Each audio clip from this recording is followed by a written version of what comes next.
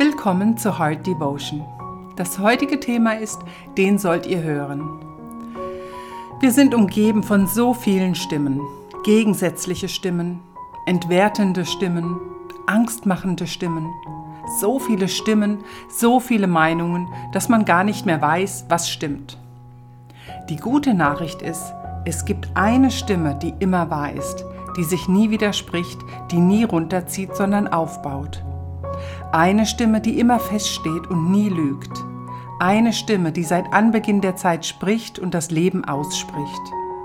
Die eine Stimme, die für den Menschen ist und nicht gegen den Menschen. Die eine Stimme, die Liebe ist, mit Liebe spricht und Liebe sie motiviert. Die eine Stimme, die zur rechten Zeit mit dem richtigen Inhalt spricht. Eine Stimme, die sich nicht im Ton vergreift und immer lebensspendende, tröstende, bewegende Worte spricht. Diese Stimme, die Leben in Existenz spricht und immer dem Verlorenen hinterhergeht. Diese Stimme ist unser Schöpfer, der lebendige Gott. Gott weiß alles. Er weiß, wie es dir im Moment geht. Wie geht es dir? Trägst du eine Last?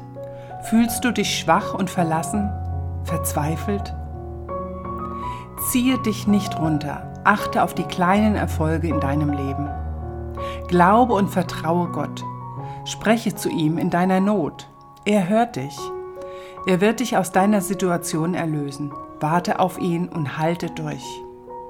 Bist du in einem Kampf und liegst am Boden, dann wird Gott sich rüsten für den Kampf. Der Kampf gehört Gott. Er sieht deine Not, deine Erniedrigungen und kommt zu deiner Errettung. Er steht zu dir, er hat dich nicht vergessen. Er sieht dich. Gott will dich freisetzen aus deinem Gefängnis. Er will dich freisetzen von Sünde und dir vergeben. Nimm sein Opfer für dich an und werde frei. Lass dich nicht von anderen niederreißen. Die dich niederreißen, sind die, die sich klein fühlen. Aber Gott hat dich nicht klein gemacht. Er hat dich wunderbar gemacht. Glaube nicht den bösen Stimmen. Sie lügen. Glaube Gott, der die Wahrheit ist. Gott wird einschreiten, warte ab. Drehe deine Ohren zu denen, die gut zu dir reden. Gott will dich erquicken und mit frischem Wasser. Gott sieht den starken Kampf, den du gekämpft hast und ertragen hast, aber glaube nicht dem Feind. Glaube Gott, der die Wahrheit spricht. Er spricht die Wahrheit über dich aus. Er hat dich bei Namen gerufen, du bist sein. Gott sieht dein wahres Du, wer du bist. Denk dran, deine Stärken machen dich nicht aus. Äußere Sicherheiten halten dich nicht. Deine Vorstellungen geben dir nicht Kraft. Anerkennung ist wie der Wind. Erfolg und Aussehen basieren auf weltlichen Normen. Du, dein Wesen, dein Leben, dein Herz sind wertvoll. Wertvoller als alle Edelsteine dieser Welt. Dein Wertgefühl hat sich womöglich versteckt.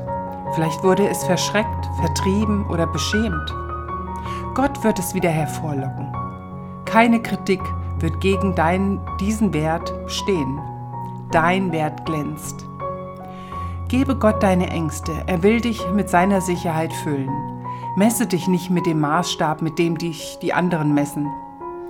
Gott hat einen anderen Maßstab für dich. Gott ist dir dein Vater und deine Mutter. Er versorgt dich, er will dich füllen, er beschützt dich, er steht zu dir und hinter dir. Er glaubt an dich, er rüstet dich aus, er kämpft für dich, er ist stolz auf dich. Gott hat immer dein Bestes im Sinn und handelt danach. Er verlässt dich nie. Er ist nicht gegen dich, er freut sich über dich. Nicht gemessen an dem, was du kannst, sondern an deinem schönen Wesen. Leistung macht dich nicht wertvoller. Du bist schon wertvoll. Gott will dich liebkosen und trösten, dich fröhlich stimmen und ermutigen, weil er deine Ressourcen in dir sieht. Er ist bei dir und liebt dich und vergisst dich nie. Er will nahe mit dir gehen. Glaube Gott und nehme seine Wahrheit an. Denke darüber nach. Gott hat dich, schönes Kind, in eine schöne Welt gestellt, um Schönheit zu genießen und Schönheit zu geben. Gottes Schönheit fällt auf dich. Genieße Gott, der dich liebt. Sei gesegnet.